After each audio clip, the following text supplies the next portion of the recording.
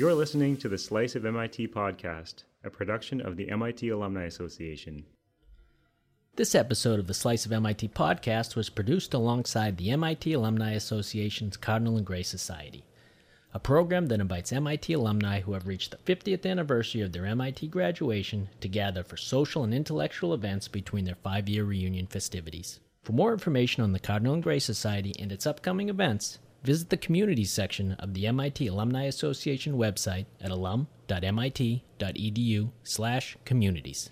This talk by former United States Secretary of Energy and MIT Professor Emeritus and honorary member of the MIT Alumni Association, Ernie Moniz, titled Addressing Global Threats, Climate Change, and Nuclear Security, was recorded during the Cardinal and Gray Society's Spring Lecture and Luncheon at the Cosmos Club in Washington, D.C. in April 2018. The talk also includes introductory remarks by Cyril Draffin, Jr., MIT Class of 72, Graduate Class of 73, who is a member of MIT's Corporation Development Committee, the MIT Club of Washington, and is a project advisor with the MIT Energy Initiative. The lecture and luncheon was jointly organized by the Cardinal and Gray Society, the Emma Rogers Society, which helps surviving spouses of MIT alumni stay connected to MIT, and the Catherine Dexter McCormick Society, which honors donors who have left planned gifts and bequests to MIT. I'm honored to have the privilege of introducing our speaker, Dr. Moniz. Dr. Moniz served as the 13th Secretary of Energy from 2013 to 2017. As Secretary, he advanced energy technology innovation, nuclear security, and cutting-edge capabilities for the American scientific research community. He also placed science and innovation at the center of the global response to climate change. He joined Massachusetts Institute of Technology faculty in 1973 and was the founding member of the MIT Energy Initiative. He is the Cecil and Ida Green Professor of Physics and Engineering Systems, Emeritus, and Special Assistant to the MIT President. He received a Bachelor's of Science degrees in Physics from Boston College, a doctorate in Theoretical Physics from Stanford University, and 8 honorary doctorates. He received the Distinguished Public Service Medal of the Department of Defense, in addition to numerous awards for his worldwide efforts. Please welcome me and join in welcoming the dynamic Dr. Ernie Moniz.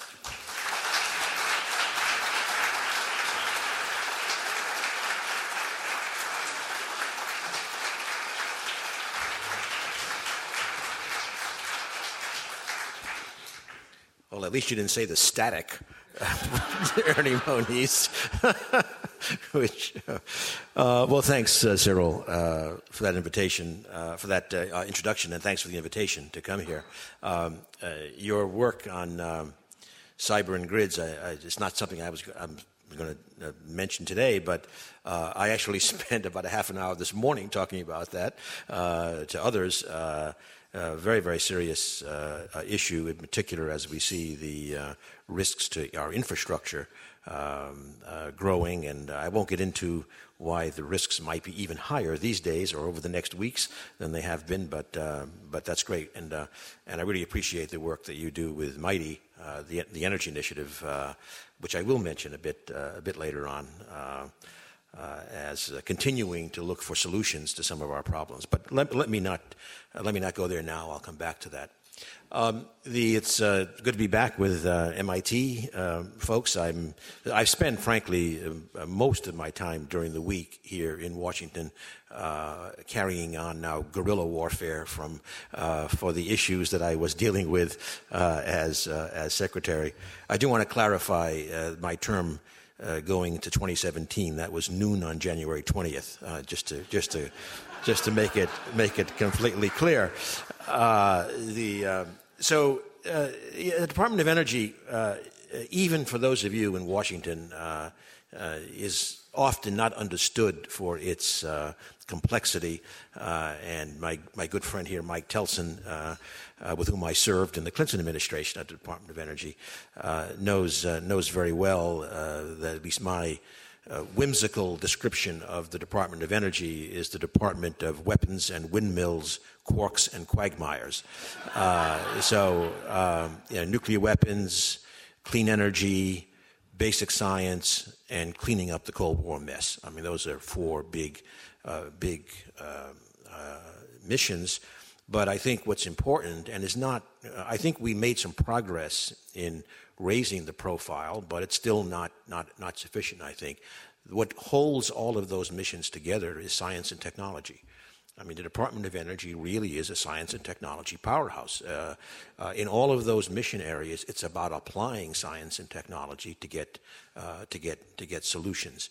And there is a very special asset, the 17 national laboratories, which again people often confuse. They think, okay, Los Alamos does bombs and Oak Ridge does clean energy.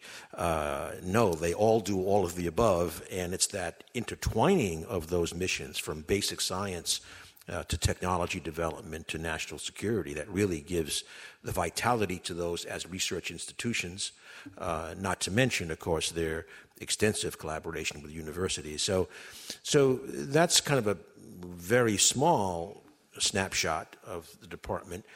But what I want to emphasize, and what will be the thrust of my remarks today, is that certainly my tenure at the department as secretary, and frankly, I was extremely fortunate because the president's priorities, this is not, I can assure you, not always the case.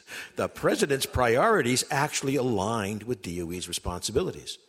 When he was in office, President Obama, just less than 2 months, he gave a very important speech in Prague on nuclear security, on nuclear weapons, nuclear materials control. He started a series of 4 international summits, literally summits with like 50 leaders of countries coming on nuclear security issues, unheard of.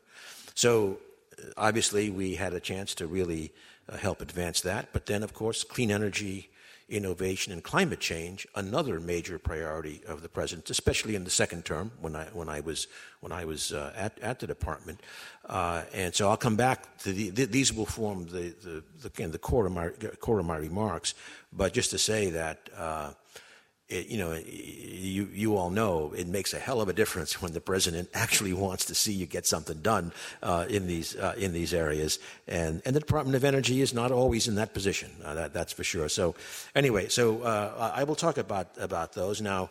Of course, it's also a thread of what I would call global risks: climate change, nuclear weapons. I would add to that bio issues, pandemics. I won't speak about that today, and although I'm happy to do so in questions. But again, this is the case where, again, the technology advances, gene editing and CRISPR and the like, hold, of course, tremendous upside for the economy, for people's health, et cetera. But we also know with it comes some risks, and we can go into that. But the bottom line is, just to say what I'm doing now here in D.C., one organization, the Nuclear Threat Initiative, would have been named the Global Threat Initiative if that wasn't already trademarked. So we do bio anyway, and then doing some work with former colleagues in the Energy Futures Initiative, which is on the energy and climate side. So now the nature of those risks is very different. I mean, I would call, climate change is kind of a slow motion train wreck, whereas the nuclear risks are for potentially kind of cataclysmic events with the potential of being set off, frankly, more through miscalculation than intent. So very different in their natures. The pandemic threat is again very different in its nature, but what's in common is that these are really global threats, and what we need to do, especially with a scientific and technical background, is really try to generate the solutions, or at least the risk mitigation strategies in these areas. Now. Actually, we heard earlier at the table, 1993 was raised. I was going to raise 1992 as a reference point, that did things look different then in both of these arenas.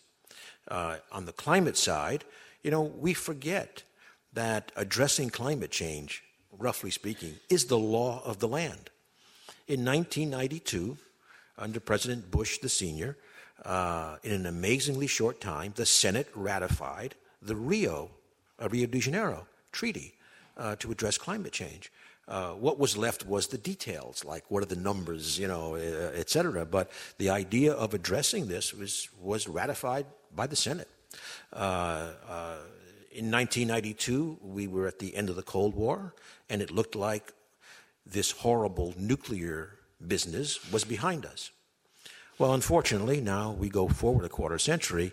Certainly the latter is not the case. As I'll describe, I think we are at a more risky situation than we have been since the Cuban Missile Crisis.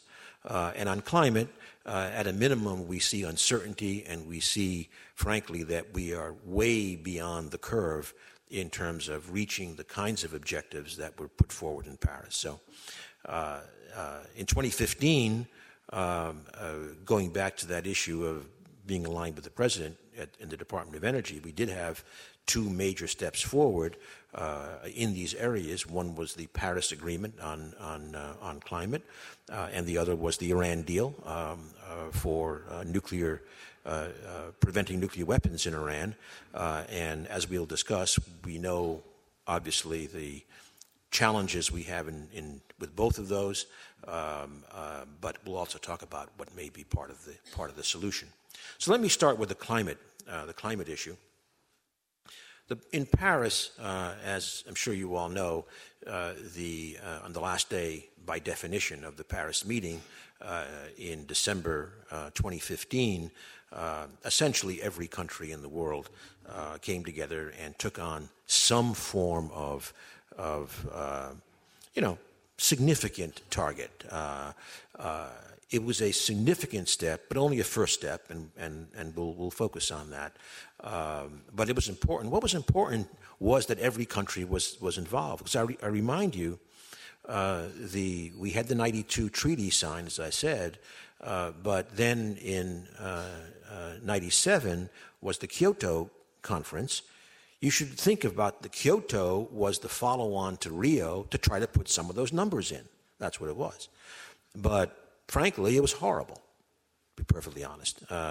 And mainly because it drew this bright line that said that only the developed countries had responsibilities. And then in the United States, we had the Byrd-Hagel resolution. I think people in this room are, I hate to say it, but old enough to remember it. And that was the statement. There was a unanimous vote in the Senate to say, if the large developing economies aren't part of this, forget it. Paris finally answered that question. And so if you go from 92 to the Paris Agreement, it's got its imperfections, its political commitments, not binding commitments, etc. But fundamentally, it was the track that was demanded by the Senate, and we have it. Then I'll come back to President Trump's threatening, at least, to pull out of that. But what I want to say first, before we get on to that, is that there was a second announcement in Paris, at the Paris meeting, which I think will prove to be as significant, maybe because I'm MIT, as the agreement. And that is, on the first day of the Paris meeting, the national leaders, including President Obama, announced something called Mission Innovation.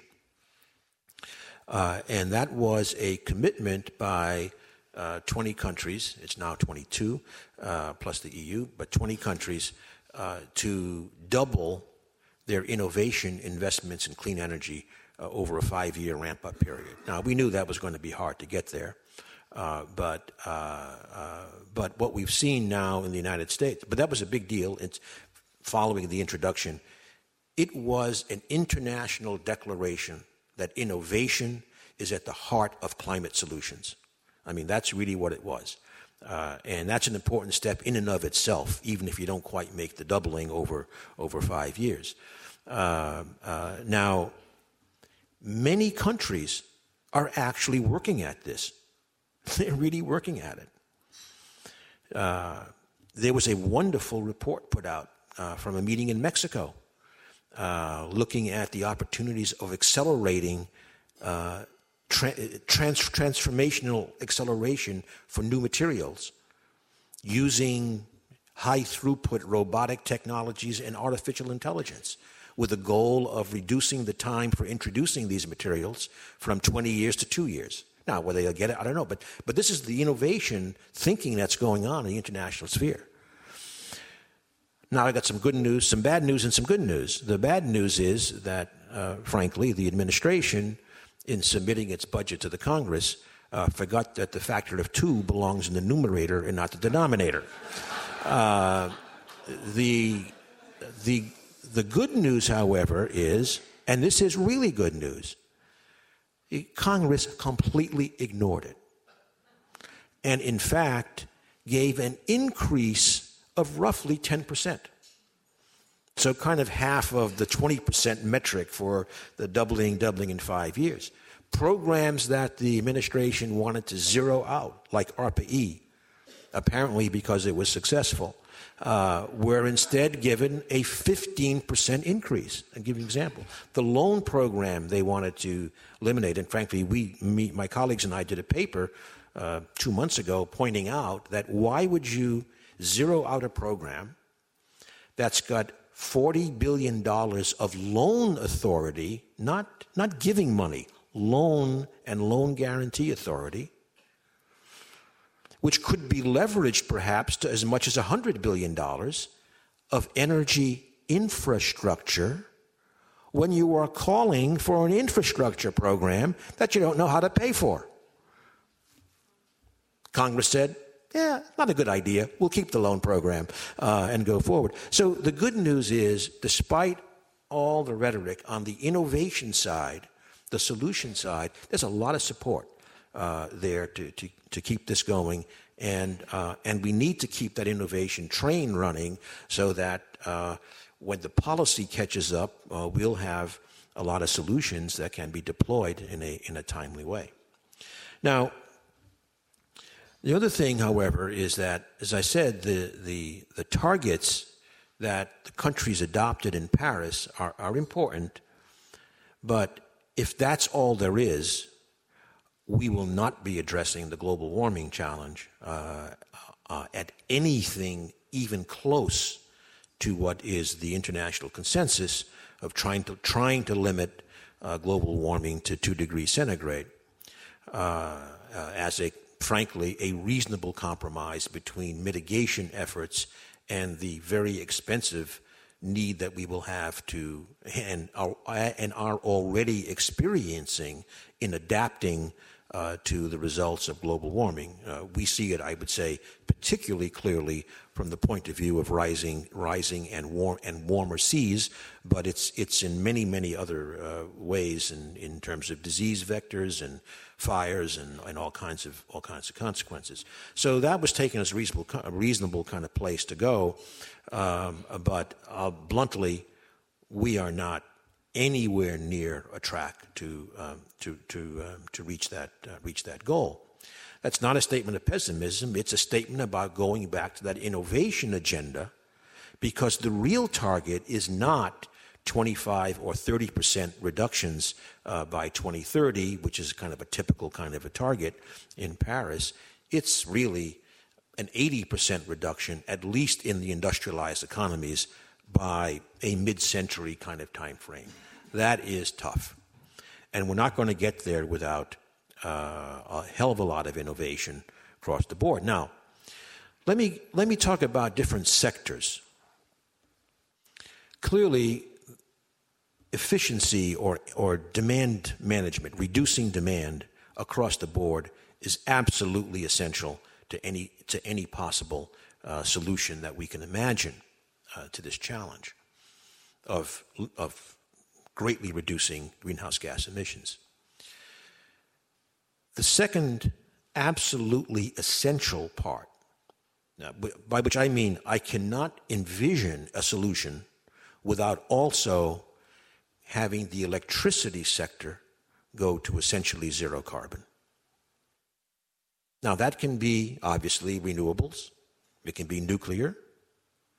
It can also be something like even coal power plants if you capture the carbon and can securely store it for a very long time underground. So it's not necessarily limiting the fuels, but it's got to go to zero carbon. And the reason I say that is, A, electricity is ubiquitous, its role in the energy system is growing, and frankly, there are a lot of options to get there. Once you do that, the next statement is, well, if you've got a nice, clean electricity system, electrify everything that you can. And obviously, electric vehicles, light-duty vehicles, there's a lot of progress being made. I think the battery, the work of Mighty and others, have brought costs down dramatically for batteries. I think there'll be another factor of 2 within a decade. And that factor of 2 is a big deal then for the competitiveness of light-duty vehicles in straight-up, competitiveness in the economy. That's great. But let's get real. We are not going to electrify the entire transportation sector. And the obvious example is aircraft. It's hard to see a jumbo battery-powered aircraft. So that's going to be tough. Let's go to industry. Even harder. Are you really going to electrify industry to replace, there's probably some chemical engineers here in the room, high-temperature process heat for these very carbon-intense industries? Not very likely. So, with my physicist back-of-the-envelope calculation, and I can assure you that's all I can do anymore, I have a hard time seeing how, even with innovation on the technologies we kind of see in front of us, we can actually reach that deep decarbonization. We'll need something really innovative. Maybe it's, don't laugh, maybe it's a revival of the hydrogen economy idea. And electrons and hydrogen kind of are the carriers for energy. I think what it needs in any case is yet another, let me call it, sector. And that is large-scale carbon management. That could be capturing carbon dioxide from sources like power plants or industrial facilities. However, to make a difference, you would have to capture so much that it shouldn't be surprising that the management issue you have with carbon dioxide, with a carbon dioxide fluid, is an industry as large as the oil industry.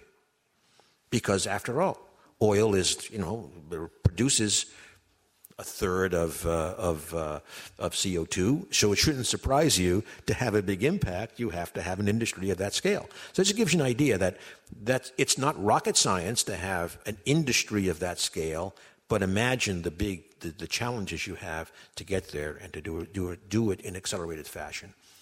So really this innovation is important. Second point I would make is we need innovation at all time scales. So, for example, in the near term, we need innovation. A lot of it is business model innovation. We need innovation that just stretches the technology a little bit and gets it deployed. Then we need what I would call, let's call it I'm just being crude here, the venture capital world, let's say, of new technologies, some of which in the intermediate time frame may be able to penetrate into the energy system. And then we need, frankly, a lot of basic science yet to manage some really hard problems that can be the long-term, really deep decarbonization solution. I'll give you as an example. This would be a very extreme example, but it doesn't violate the laws of physics. It's utilizing carbon dioxide with water and sunlight to make a hydrocarbon fuel. It's done today in minuscule quantities, but as you know, there's a little issue about scaling these things up and making them cost competitive. But that's the innovation agenda. It's a big agenda that we have got to go on. And going to the MIT Energy Initiative, and which Cyril is working with, it's very encouraging. First of all, the agenda is that broad. And secondly, the fact that nearly 30% of all of MIT's faculty, not just the engineering school, all of the faculty, in one way or another, have been involved with MITI, research, education, campus energy management, and the like, is itself an incredible statement. So our faculty, and therefore our students and staff, recognize this as one of the grand challenges, that innovation is central to addressing it, and that MIT is going to be part of that solution. So I think that's the hope and where we'll go. Now, going back to the current realities, especially here, as we indicated, President Trump, on June 1st of last year, made his announcement about withdrawing from Paris. I do want to say that, without going through all the arithmetic, technically, withdrawal of the United States cannot happen until the day after the next presidential election, which is a nice irony. But nevertheless, the real issue would be not executing programs that would be needed moving forward. However, I'm going to posit, and this is another optimistic statement, that the president's announcement in the end will be of little consequence. We're not going back. We may have more bumps in the road for the next few years. A few things could be a little bit slower. But what happened within days of his announcement was absolutely critical. Governors and mayors across the country said, we're not changing what we're doing. In fact, maybe we'll double down. And if you remember, all the things many of the things that were put forward to address climate were actually not even in effect yet. The real decrease in American emissions has come from state action and from market forces in which natural gas replaced a lot of coal, bluntly. So, I don't want to be Pollyannish, but that is very encouraging. Maybe even more encouraging. Within days, 1,700 business leaders said we're not doing anything different. Because they read the tea leaves, we're not going back. The world is not going back. And I'm not going to sit here and do my capital allocation planning for the next 20 years based upon that statement on June 1st. So companies are largely, there are the obvious exceptions. Frankly, the exceptions, trying to get exceptions in the policy and regulatory world. The first attempt at that with the Federal Energy Regulatory Commission completely bombed. The proposal to support especially coal plants was defeated 5-0 by the Commission, 4 of whom had been appointed by President Trump. So, there's a lot of things saying we're going there, and we got to hold to this innovation agenda to make sure we have the solutions when the time comes to be able to really move them out. And I think, by the way, that time is not going to be so far away. And by the way, another MIT person has been part of a group that has put forward the kind of solution that I think we will eventually see. That individual is George Shultz, who you may remember was at MIT 70 years ago. Come to think of it, that is class of 48 kind of thing. He was on the faculty, I think, at least, 48. But George Shultz, Jim Baker, Hank Paulson, really Republican, conservative people. They, for example, put out a plan that says, first of all, we got to price carbon at a price that really reflects the social costs. $45 a ton. Shocking compared to what people normally say, but that's what it is. That is the actual social cost of carbon. Then they say, whatever you do, don't let the government get their hands on the money. So collect the money. We're talking a lot of money. We're talking $45 a ton times maybe 6 billion tons. Kind of adds up. But their approach is, look, don't use it for deficit reduction. Deficit reduction, you got to tackle the honest way. Don't use it for more R&D. Support R&D the honest way. Take these funds, divide it up equally, send it back to the people. And that is a progressive, let's use the horrible word, tax. The lower 70% of the income distribution would come out ahead. It's great for part of the political spectrum. What about the other part of the political spectrum? Well, the third leg of the stool is, now that you have a carbon price, you have to remove a lot of regulation and other tax incentives. Makes sense as a package. So that's the kind of thing that's bubbling. I think it's getting a little traction, and at some point we're going to have that happen. And that, with the fruits of the innovation, can see tremendous deployment in a short time, with businesses coming up with new business models, maybe as exotic as blockchain, which maybe somebody here can explain.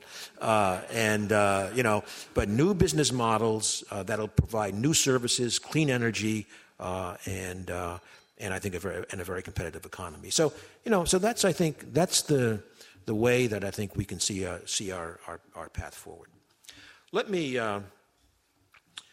change to what is, frankly, a less cheerful subject, the nuclear security issues. And there are three that, I'll be relatively brief, but three that I will bring up. The Iran nuclear agreement, where I'm sure many of you know there's a May 12th due date for presidential decision. North Korea, where there's a possible summit discussion coming up. And finally, Russia, and I'll come back to Russia. On Iran, let me just make a few points. First of all, what the agreement is badly misunderstood, despite all attempts to clarify it. Let me try again. You probably hear a lot of statements that, this is a terrible deal because it sunsets in 15 years. And all you've done is you bought us 15 years and essentially guaranteed Iran is a nuclear power in 15 years. Completely wrong. What happens is the restrictions on Iran's peaceful nuclear activities go away in 15 years, but we are not back to where we started by a long shot, because what persists is the world's by far most stringent verification regime. That's the heart of the agreement. Think about it. Do you think Iran or any other country is going to make a nuclear weapon using their declared nuclear facilities where the IAEA, the international inspectors, have access? Well, that would be a nice invitation to get bombed. It's going to be at a covert location. That's what the agreement does. It provides forever access to any location for which there is reason to be suspect, and uniquely requires Iran to provide access within 24 days. Forever. Unbelievable to give that up. To cancel the deal for no obvious security benefit, to give that up. So this is a momentous decision coming up. It doesn't look good, to be honest, but that's really what it's about. Secondly, and as you all know, I think I was at the table for the negotiations. And, as anybody would, Iran, of course, tried every which way to drive a wedge between the United States and the others, most especially the Europeans. They could not succeed. So why don't we just hand it to them? Here's your wedge. Because the Europeans are on a completely different page from us. And this is something to take very, very seriously because, in my view, the sources of American power internationally are alliances, international institutions, financial institutions, trade relationships, and value-based systems. Every one of them is, shall I say, euphemistically suffering from some uncertainty in the current discussion. So this is fundamental to how the United States has built the order over the last 70 years and how we continue with our strength. And frankly, if that is to be replaced by a mercantile focus on bilateral trade deficits, fantastic. Let's play China's game. We don't have a chance of winning a mercantilist game. So I think the gravity of these kinds of decisions, I think, is sometimes overlooked, and we've got to keep working to do this, to change this. The other thing I would say is on the Iran deal. Okay, let's say in what I would consider to be the ideal case that the president does take the action required to sustain the deal.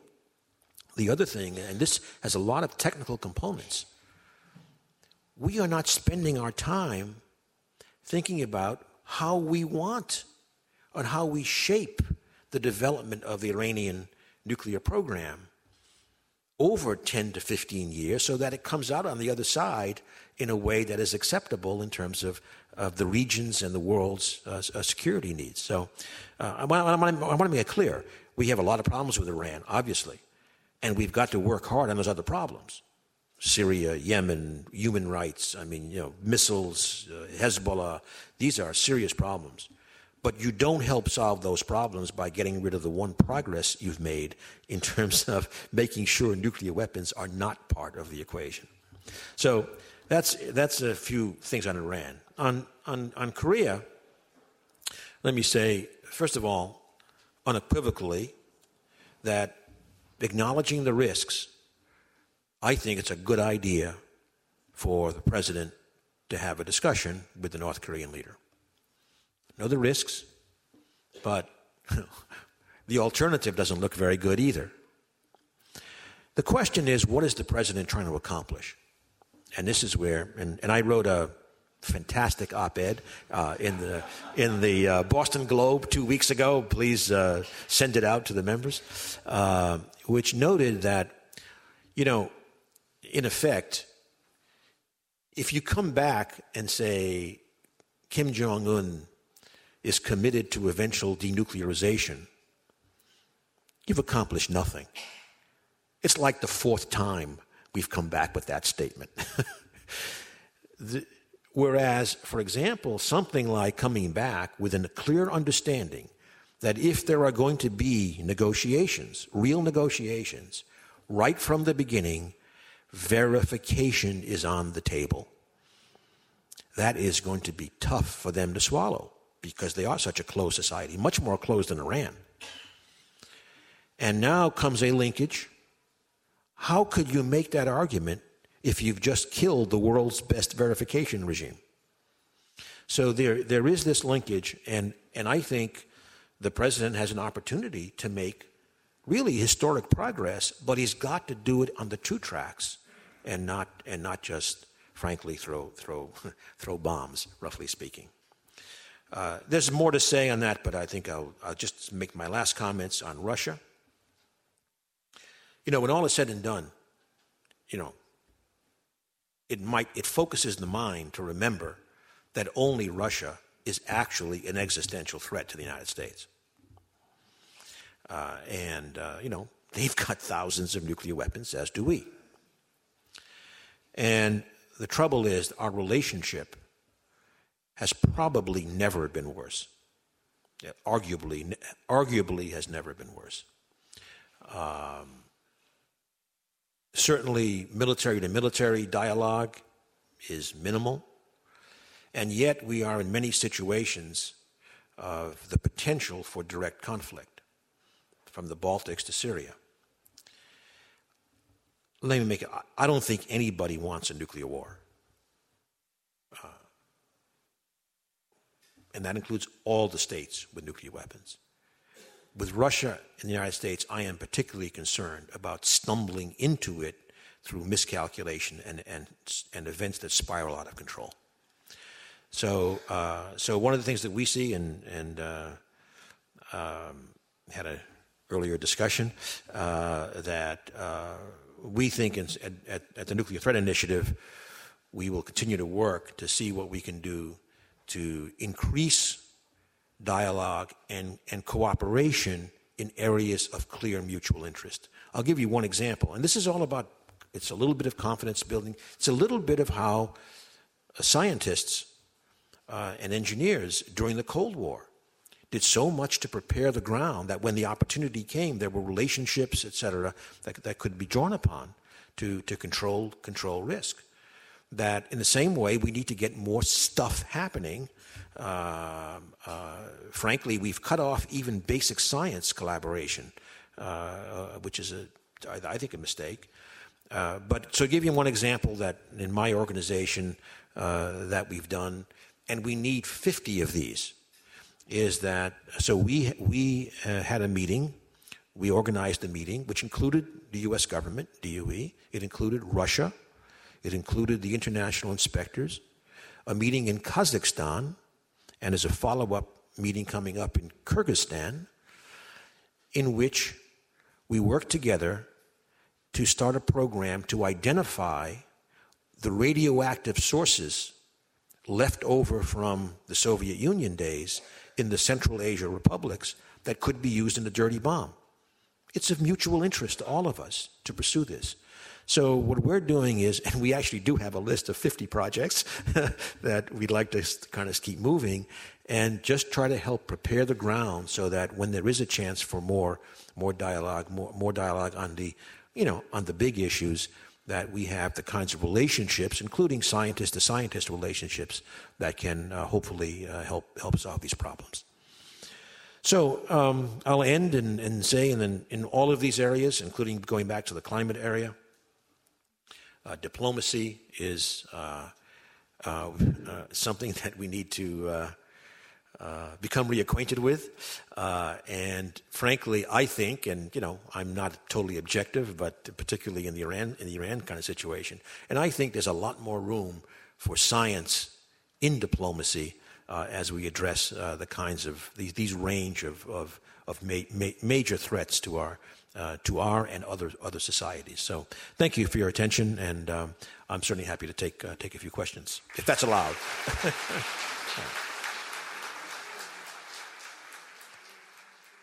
Thank you for listening to this episode of the Slice of MIT podcast.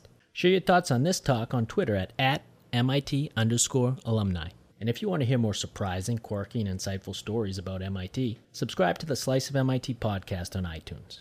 Please rate the podcast and leave a review. Tell us what you liked and what you didn't like about this episode. And thank you to the MIT Cardinal and Gray Society for providing the audio for this podcast. And for more information on the Cardinal and Gray Society and the many other communities available to MIT alumni and friends, visit alum.mit.edu/communities.